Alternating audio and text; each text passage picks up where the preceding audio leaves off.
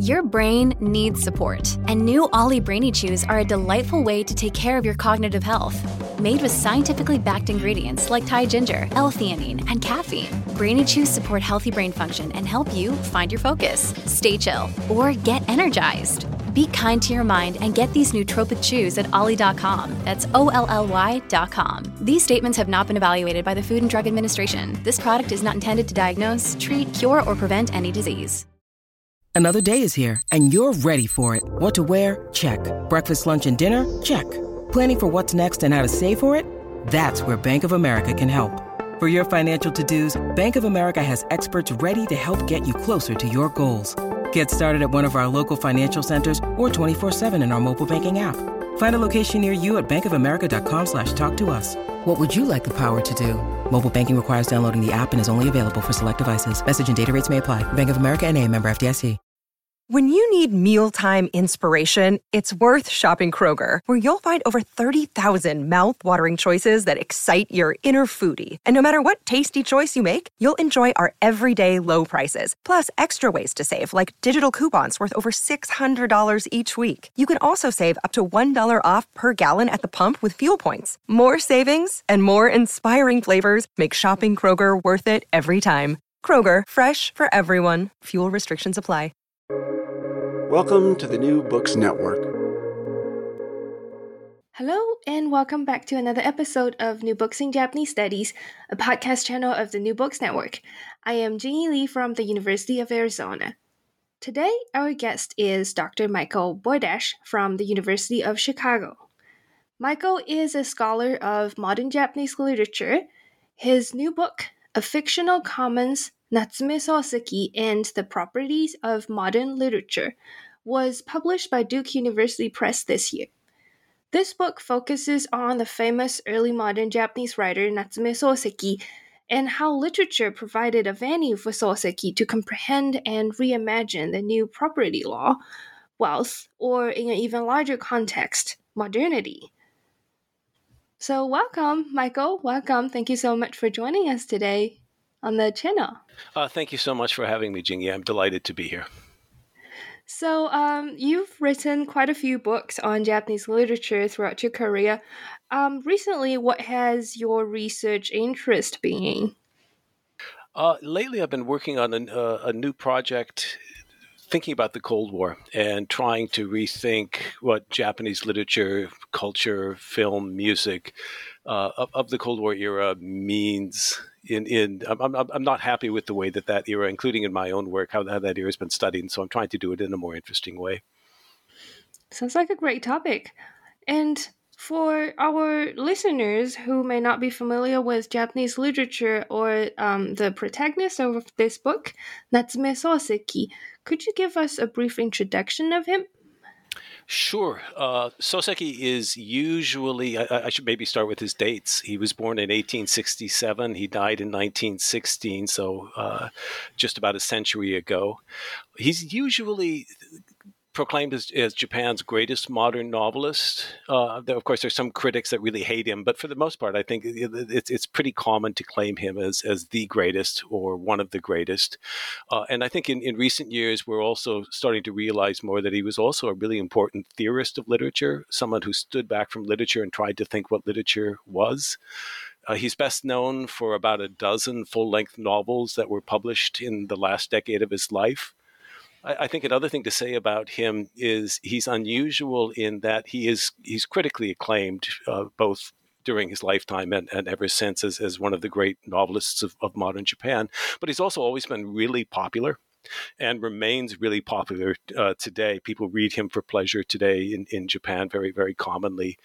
Usually a writer has to choose. You can be really popular or you can be really, really critically acclaimed, but you can't be both. But he's one of the rare ones that is actually both.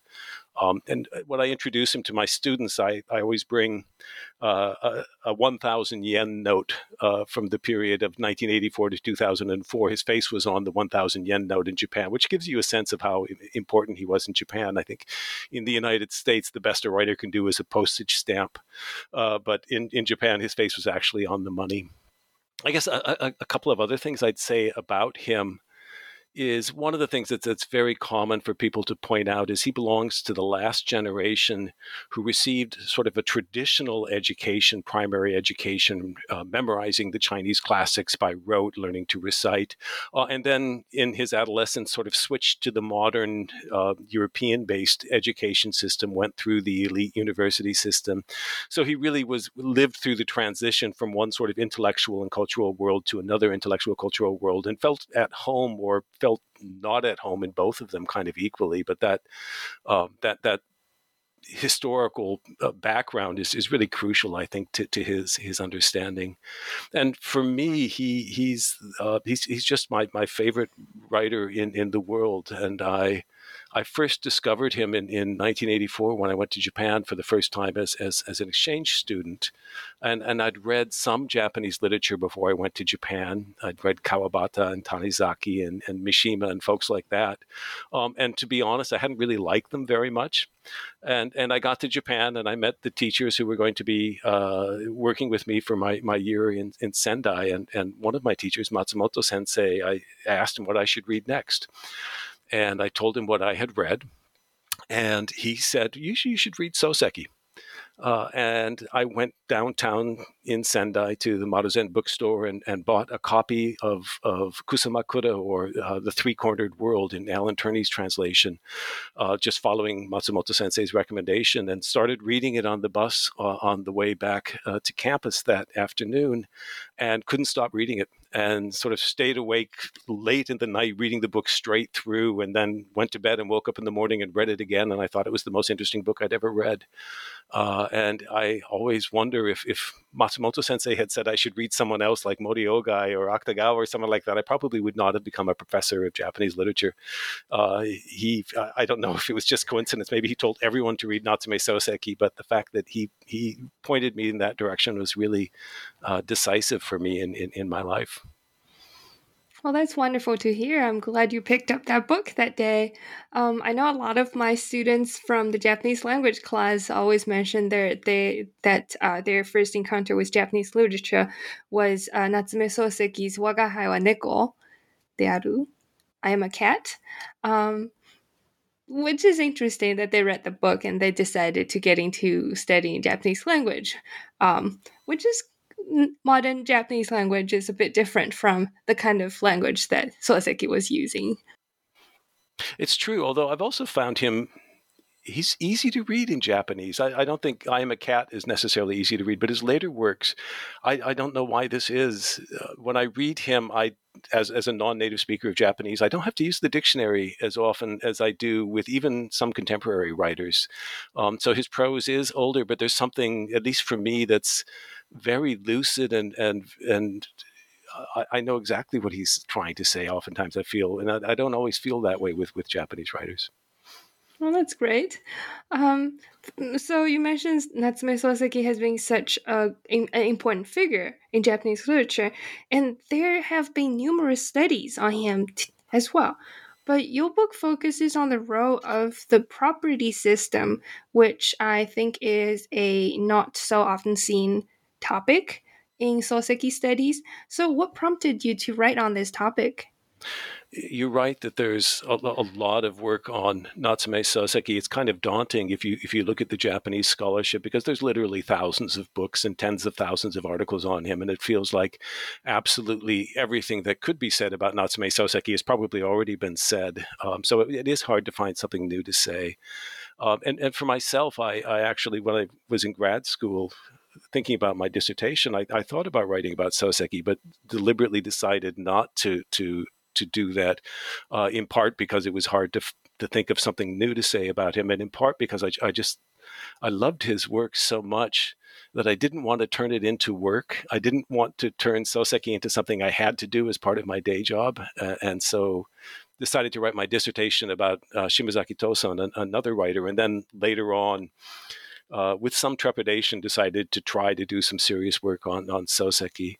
I remember sort of very clearly when the idea for this project came together in my mind. It was about 1998 or 1999.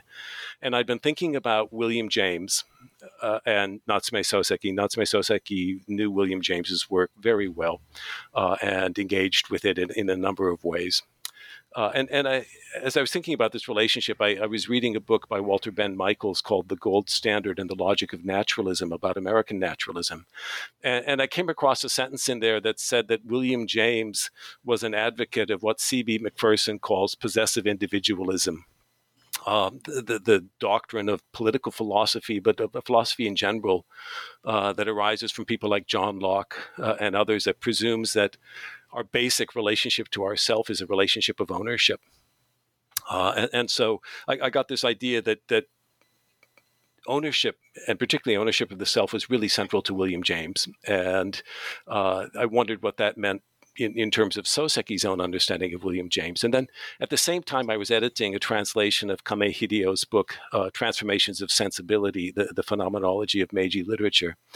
And I encountered there a discussion by Kame about how Meiji literary and scholarly discourses often use property systems as a kind of yardstick for measuring the degree of civilization and enlightenment that a given society has taken. And so having encountered this description of William James as an advocate of possessive individualism, and then this description of Meiji literature as working around a notion that there's a kind of social Darwinistic evolution of society based on property systems, a light bulb went on over my head that this might be a way to think about Natsume Soseki, because all of his works more or less revolve around property disputes and the question of self-ownership. And just as Soseki had lived through this radical transformation in education systems, he'd also lived through this really dramatic transformation of Japan's property ownership regimes. And so he had an awareness that ownership systems are contingent, that the ownership systems that we have aren't written in stone. They can be changed. They can be transformed. So I got the idea to use this as a way of thinking about Soseki. I got a Japan Foundation fellowship to spend a year at Tohoku University in Sendai, which is where Soseki's library is housed. And so I went there from 2000 to 2001 and spent a year sort of retracing Soseki's own intellectual journey, looking at his books, the books that he had read, looking at the marginalia that he had written in the books, and used that to try to figure out how Soseki thought about these questions. And after that, there was a long and winding path between that research 20 years ago and then the publication of the book. A lot of other projects intervened along the way, including a translation that I co-edited of Soseki's Theory of Literature. And as I thought about this project, it started to grow new arms and legs and started to get bigger and bigger. I started thinking maybe it should be a book about world literature and property. But then about 3 or 4 years ago, decided basically I should just go back to the original conception of the book and finish it up. And so I was able to do that. I think the thing that I learned about this through this process is don't take 25 years on a book. That's the wrong way to write it. So if there's one lesson I can pass on, it's don't do that. Cool. I guess I'll make sure to keep that advice in mind when I try to turn my dissertation into a book. Don't take 25 years. No, don't do it. So you speak of this property system that was very important to Soseki. What's the social context of this new property system that was installed in 1898? What major changes did it bring, and what about new problems that emerged from this new law? Yeah, as I discuss in the book, there was a set of really massive reforms that the new Meiji government undertook as it tried to transform Japan from a weak country that was really on the verge of being colonized into what became the major imperial power in the region. And these transformations, I think, in many ways revolved around property systems. The reforms in the property system had an impact on just about every aspect of life in Meiji Japan. The central political issue of the day was the unequal treaties that Japan had signed in the 1850s and wanted to revise to get itself recognized as being the equal of the European imperial powers. And getting the unequal treaties revised required bringing Japan's economy into sync with the economies of the other great powers. And the reform of the property system was a major component of that. We have the Civil Code from 1898, as you mentioned. We have the Berne Treaty for intellectual property rights. We have a lot of major reforms of the property system carried out throughout the era. It all starts in the early 1870s with the reform of the taxation system, that there's a changeover from a taxation system in which taxes are paid in kind as a percentage of the crop yield that's produced on farmland. That's the old system. The new system is paid in cash, and it's based on the value of land as property. It starts with the presumption that land is alienable property that has a cash value. The reforms continued through the Meiji Constitution and the institution of national elections and the National Diet in 1890. To vote in the elections, you had to be male, you had to be 25, and you had to be a property owner. Then we have the Meiji Civil Code in 1898.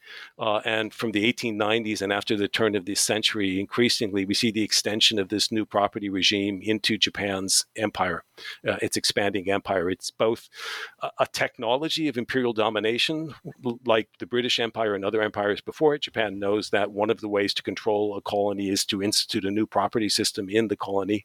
And it's also an ideology of civilization and enlightenment. It becomes one of the ideologies used to supposedly demonstrate Japan's advanced civilization and thereby justify its colonization.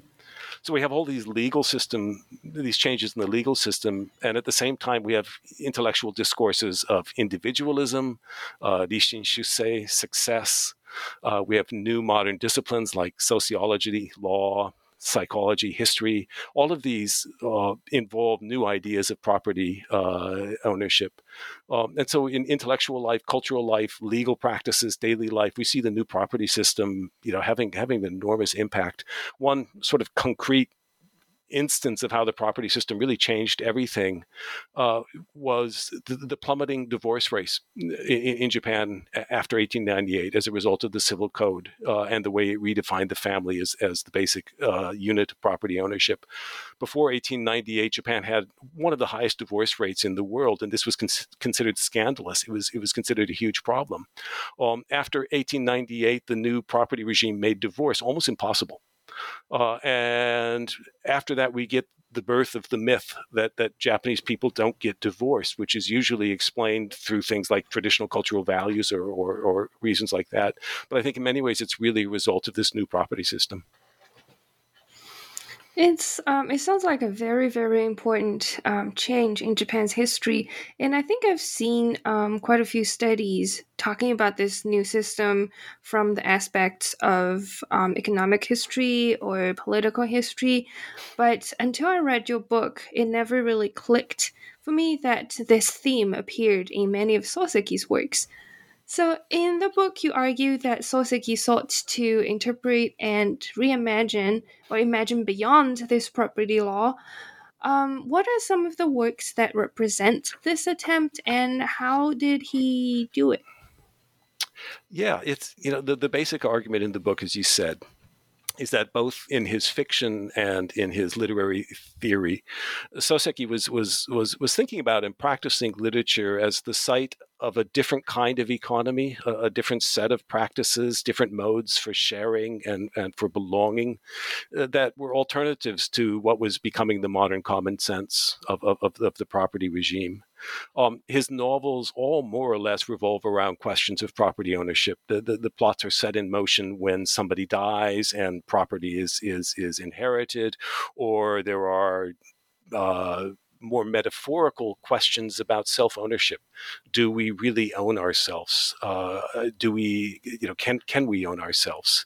And also, narratives about the family system. Do family members, are they the property of the family? Do, for instance, women belong to their husbands or to their fathers? What is the status of a female subject in terms of property? All of these elements of the property system these are the raw materials out of which Soseki builds his stories.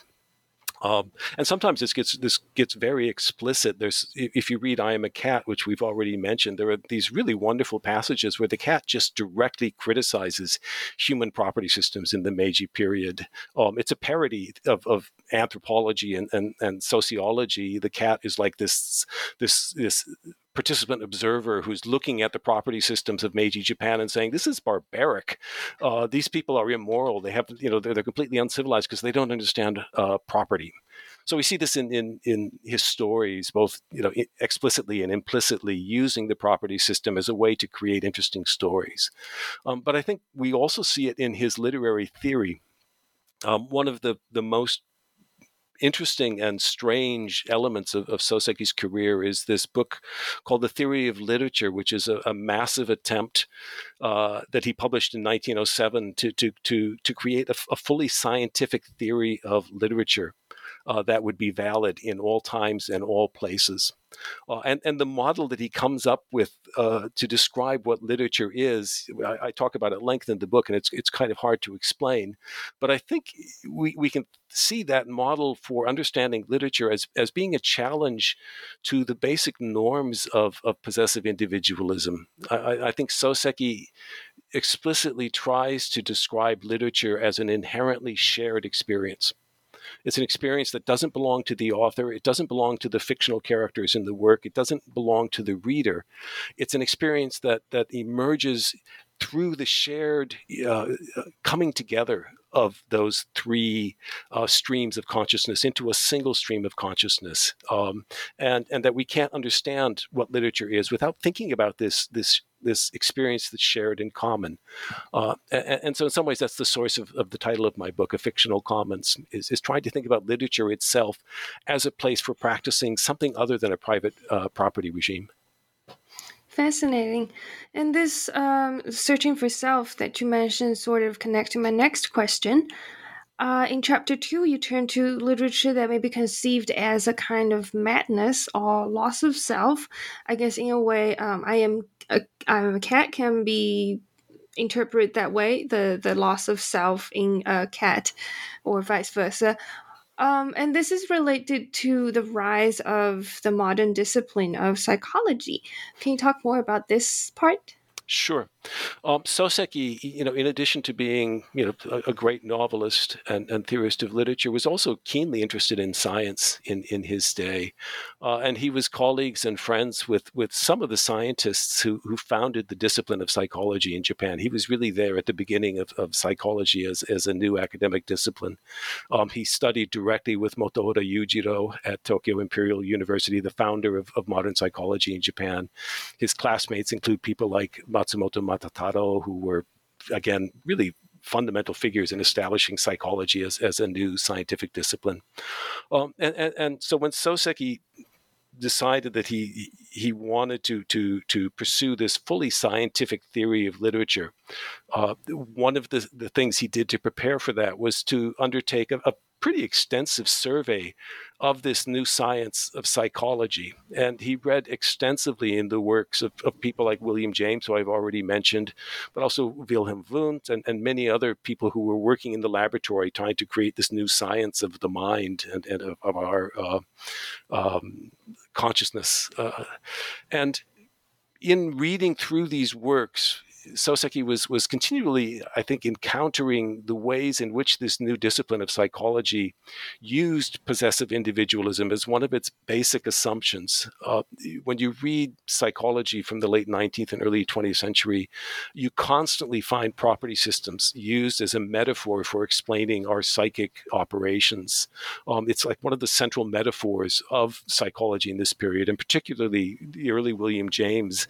It's hard to go more than a page or two without coming across another use of property as the basic metaphor for explaining how our psyches work.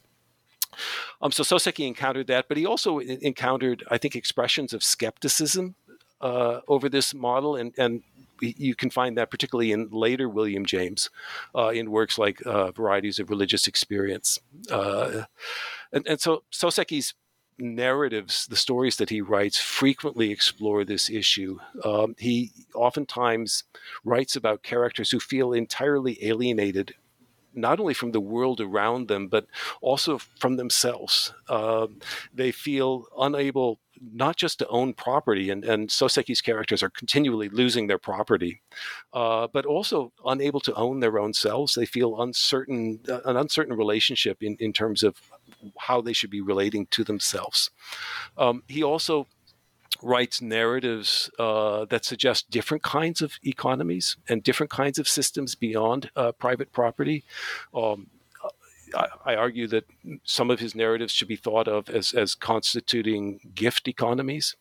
The commons, a sort of cooperative sharing model, is another system that we see suggested in his works.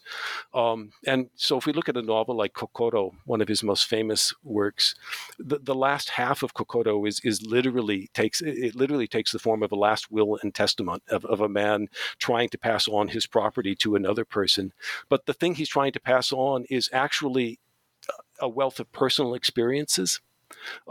His own life experience is the property that he's trying to pass on to the reader of that will. So here again, I think we see Soseki sort of playing with the structures of property and thinking about how we understand our own psychologies and our own individuality and our own consciousness as through systems of ownership, and also seeing that doesn't always work. And there's a famous, Soseki was always associating literature with madness. There's a famous passage in the preface to the Theory of Literature where he cites his own severe bouts of what he calls neurasthenia as being the source of his gift of literature, that it's thanks to his madness that he's able to write. And you know, I think in a sense, if the property system as it was becoming common sense in this period was one of the figures that was available to describe what rationality or sanity looked like, madness became a place for exploring what something else would look like, what something that would not be a property system. And I think for Soseki, this was really central to his idea of what literature should be. I want to connect this next part with what you mentioned earlier about his theory of literature. So he explores the meaning of literature in a sociological sense as well, other than talking about madness and the loss of self. And we know that during this time of Japanese literature, there were writers and intellectuals trying to approach this issue of literature from many different aspects, considering the influences that they were getting from Europe. Soseki is one of those who approached through science.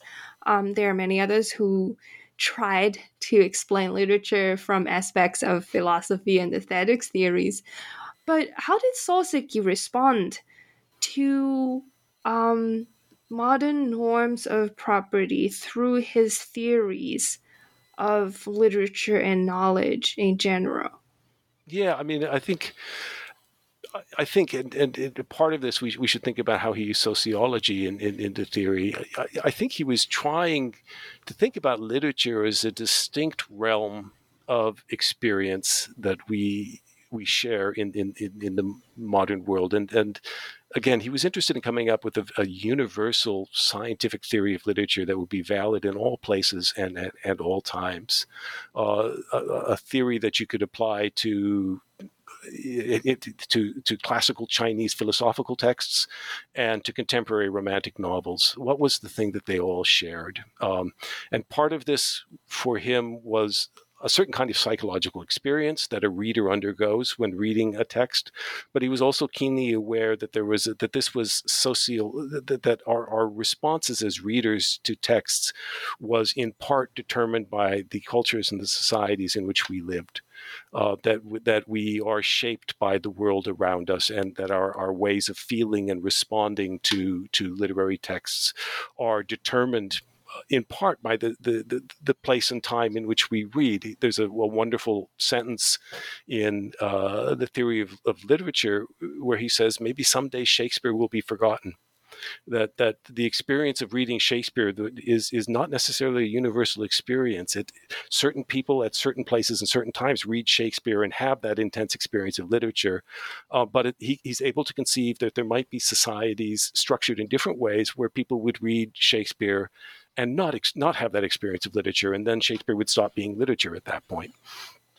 So in putting together his theory of literature, he, as I've already said, he did a fairly extensive survey of psychology as it existed in 1900 to 1902 when he was doing this work. And then he also did a survey of the new discipline of sociology as it was emerging in this time period as a new academic discipline.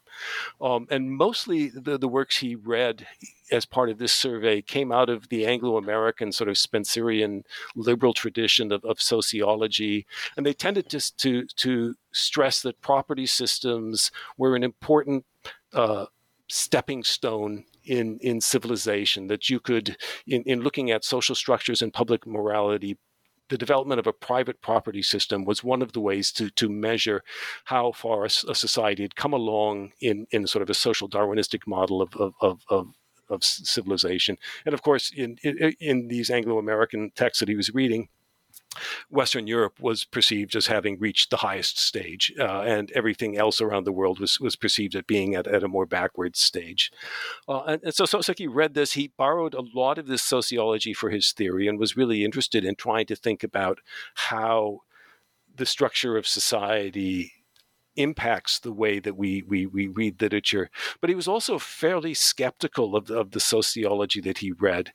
And looking at the books that he owned, in particular, when we come to passages where European sociologists are talking about Japan, you can start to see the smoke coming out of Soseki's ears. He gets really angry at the way Japan is being objectified as an object of sociological knowledge.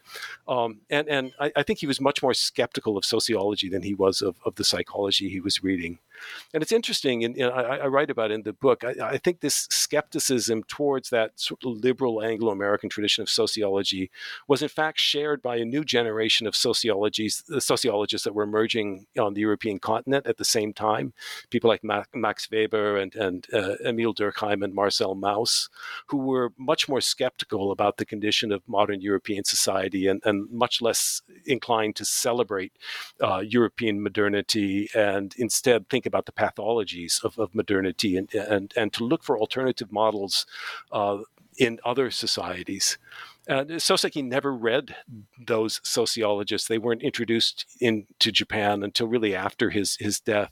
But I think, and I argue in the book, that when we read his fiction, we can see parallels between the kind of sociological imagination that Soseki is using to write his fiction and the kinds of ideas that were being developed by this new generation of sociologists. So in one of my chapters, I argue that Mauss's theory of the gift and the notion of a gift economy provides a really useful way of thinking about Soseki's novel Until the Spring Equinox and Beyond, which, and Soseki, of course, had not read Mauss, but I think that there's some really interesting parallels in the sociological imagination.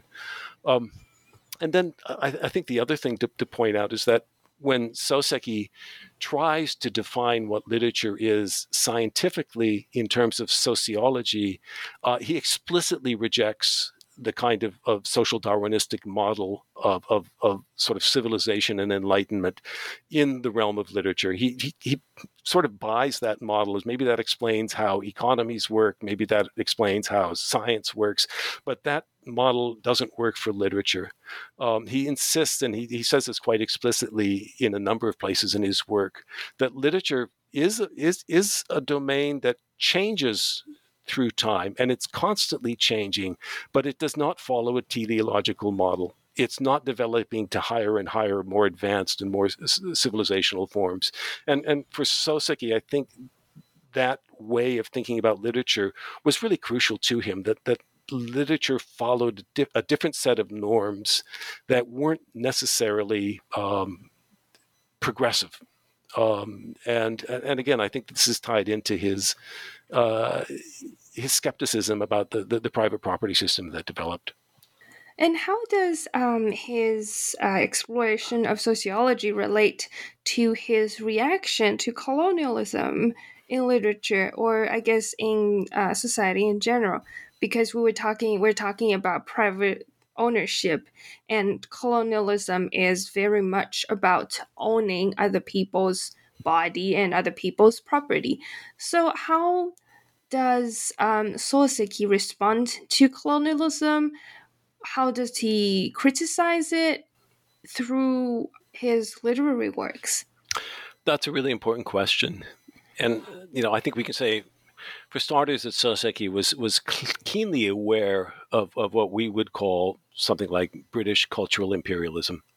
And the claims, and, he was a scholar of British literature, and so this was a domain in which he worked and lived professionally.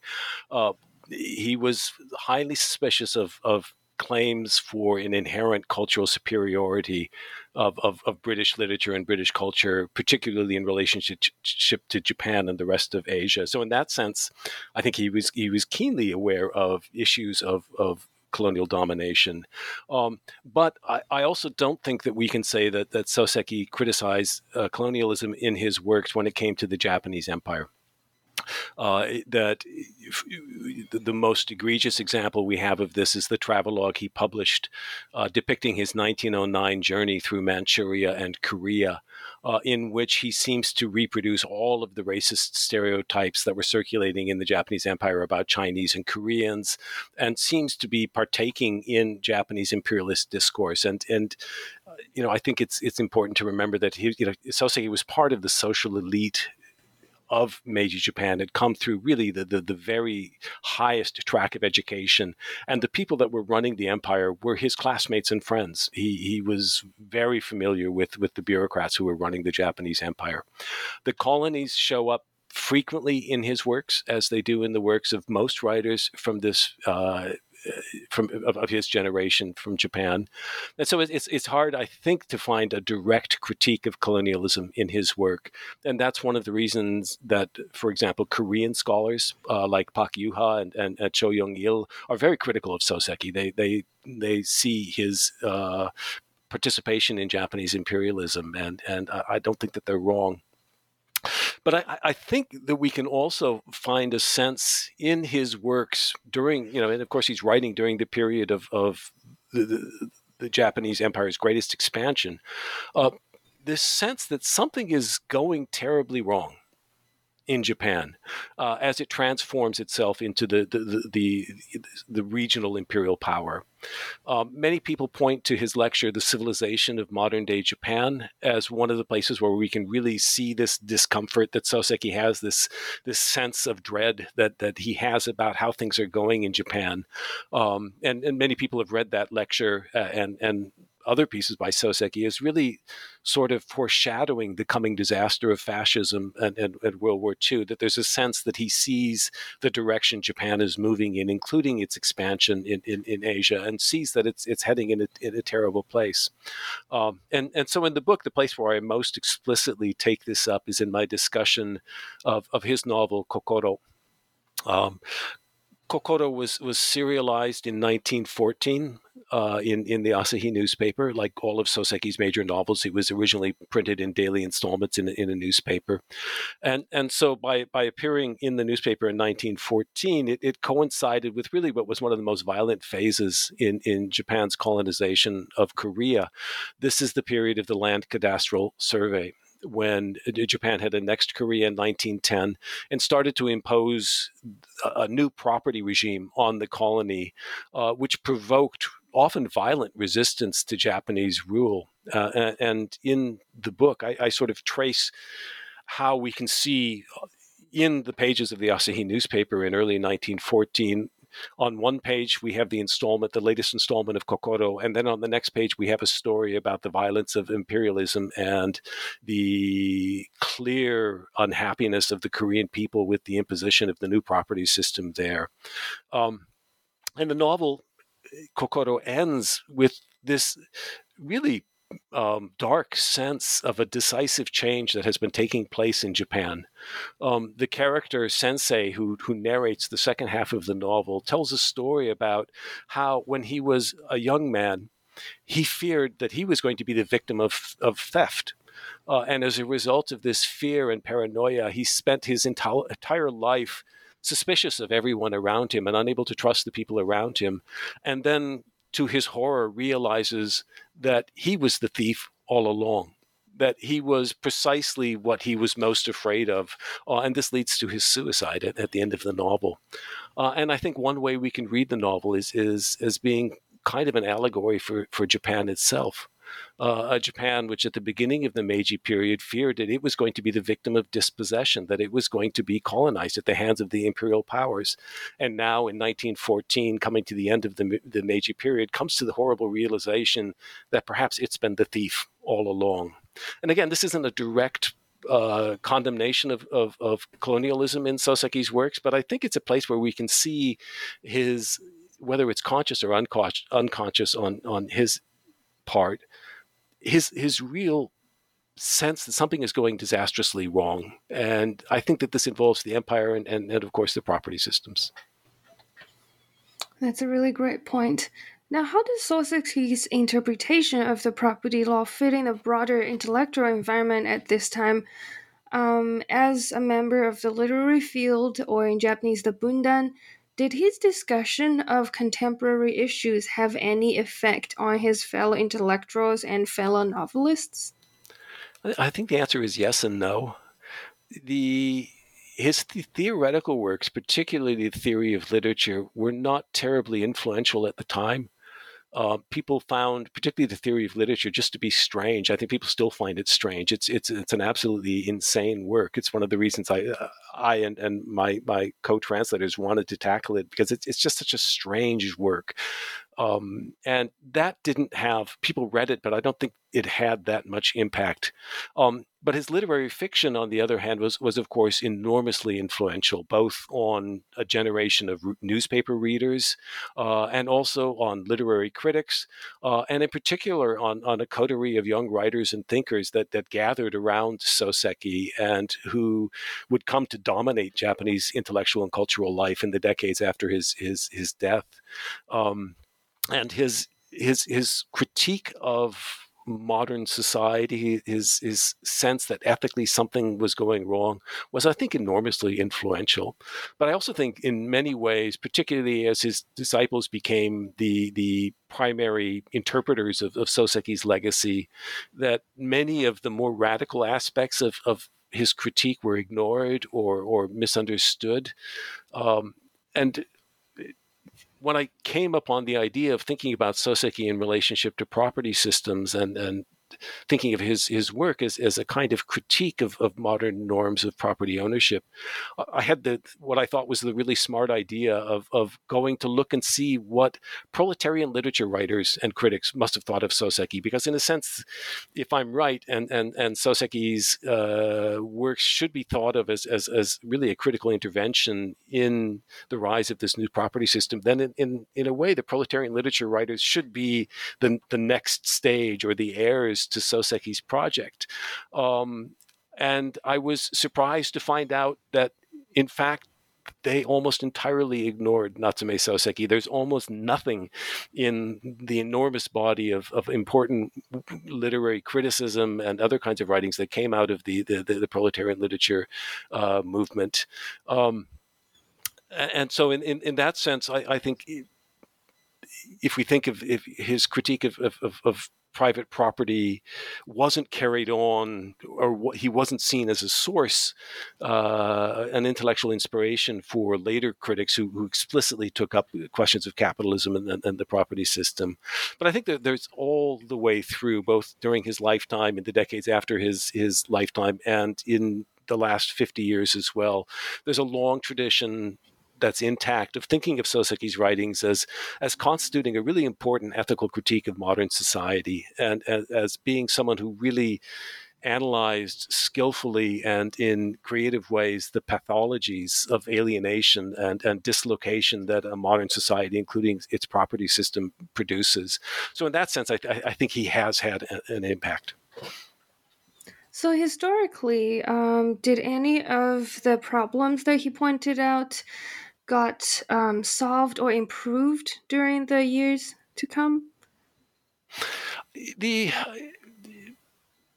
I mean, I think that, the property system continued to be central. I gave you a narrative at the beginning of how the property system developed. I think in some ways we can see 1925 as the moment when the modern property system really achieved its mature form. That's when the property qualification was removed for voting. You didn't have to own property to vote. You still had to be male and an adult to vote in the elections. But at the same time, the new peace preservation law made it illegal to question, to suggest the overthrow of the private property system in Japan. It literally became a thought crime to suggest that the capitalist property regime should be overthrown, so that it not only became common sense, it became illegal to question the regime. I think in many ways, the kinds of questions that Soseki was wrestling with, we're still very much wrestling with today when we look at the internet and the ways that online culture intersects with our economy, the questions of who owns what, when we deal in social media, who has the property stake in it. These are still questions that we're still wrestling with. And there are still attempts, I think, to naturalize certain forms of property ownership as being just the way things are supposed to be. And one of the things I think Soseki still speaks to us today is to remind us that no, there are lots of ways to organize property regimes, and there are lots of ways to imagine different alternative ways of organizing our societies and our cultures. Now, how should we understand Soseki's concern as a man of the modern age? This property law, under the influence of, the civilization and enlightenment campaign, it's supposed to represent something new, something forward, something that's more advanced. But Soseki clearly didn't like it. So, what do you think that Soseki's concern about the property law may reflect some of his contemporaries' concerns about Japan's modernization process? Yeah, I mean, the initial, I think, response to Soseki, both in Japan and then outside of Japan, as he was introduced in translation to other places, the initial response was to celebrate him as the first great modern Japanese novelist, that he was seen as the one in Japan in the process of the emergence of modernity. After decades of experimentation with this thing called the modern novel, he was the one who got it right. Was the first one to really master the modern novel. And so he was the first modern in modern Japanese literature. I think in more recent decades, this view has been revised, but in some ways we're getting the mirror image of it, which is it's not so much a celebration of Soseki as the first great modern writer, but a celebration of Soseki as the first great critic of modernity in Japan, the first person who really put their fingers on what was wrong with modernity or the problems of modernity. And the people who celebrated Soseki as the first great modern novelist, I always think of them, I think that they're celebrating him as the last great novelist of the 19th century. And they want to put him together with great writers like Flaubert and Tolstoy, and show that he sort of carried the torch of 19th century psychological realism. I prefer the second view of Soseki as the first great critic of modernity. And in that sense, rather than thinking of him as the last great novelist of the 19th century, I always prefer to think of him as the first great novelist of the 20th century. And in the book, I sort of, you'll see that without directly doing this, I'm constantly setting him alongside writers like Kafka, James Joyce, Gertrude Stein, who I think are his real peers. I think Soseki was really one of the founders of what we now call modernism, which is ironically literature that reflects very critically on the assumptions that have become modern sense in modernity.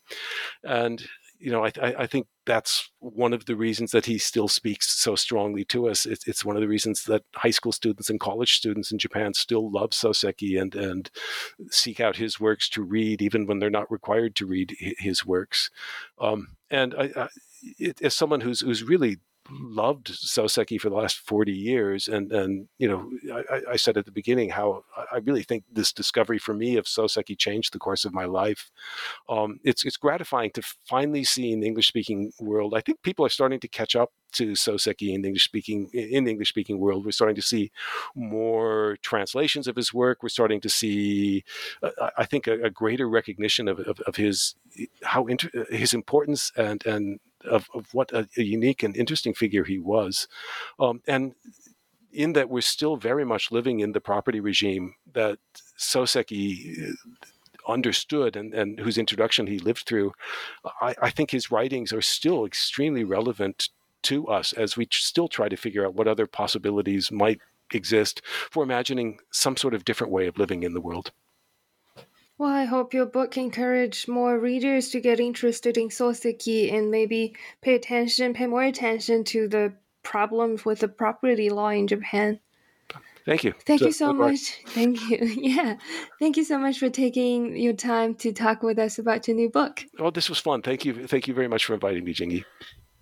Thank you. And for our listeners, to learn more about Natsume Soseki and modern Japanese literature or Japan's modern property law, make sure to check out this new book, A Fictional Commons, Natsume Soseki and the Properties of Modern Literature by Dr. Michael Burdash.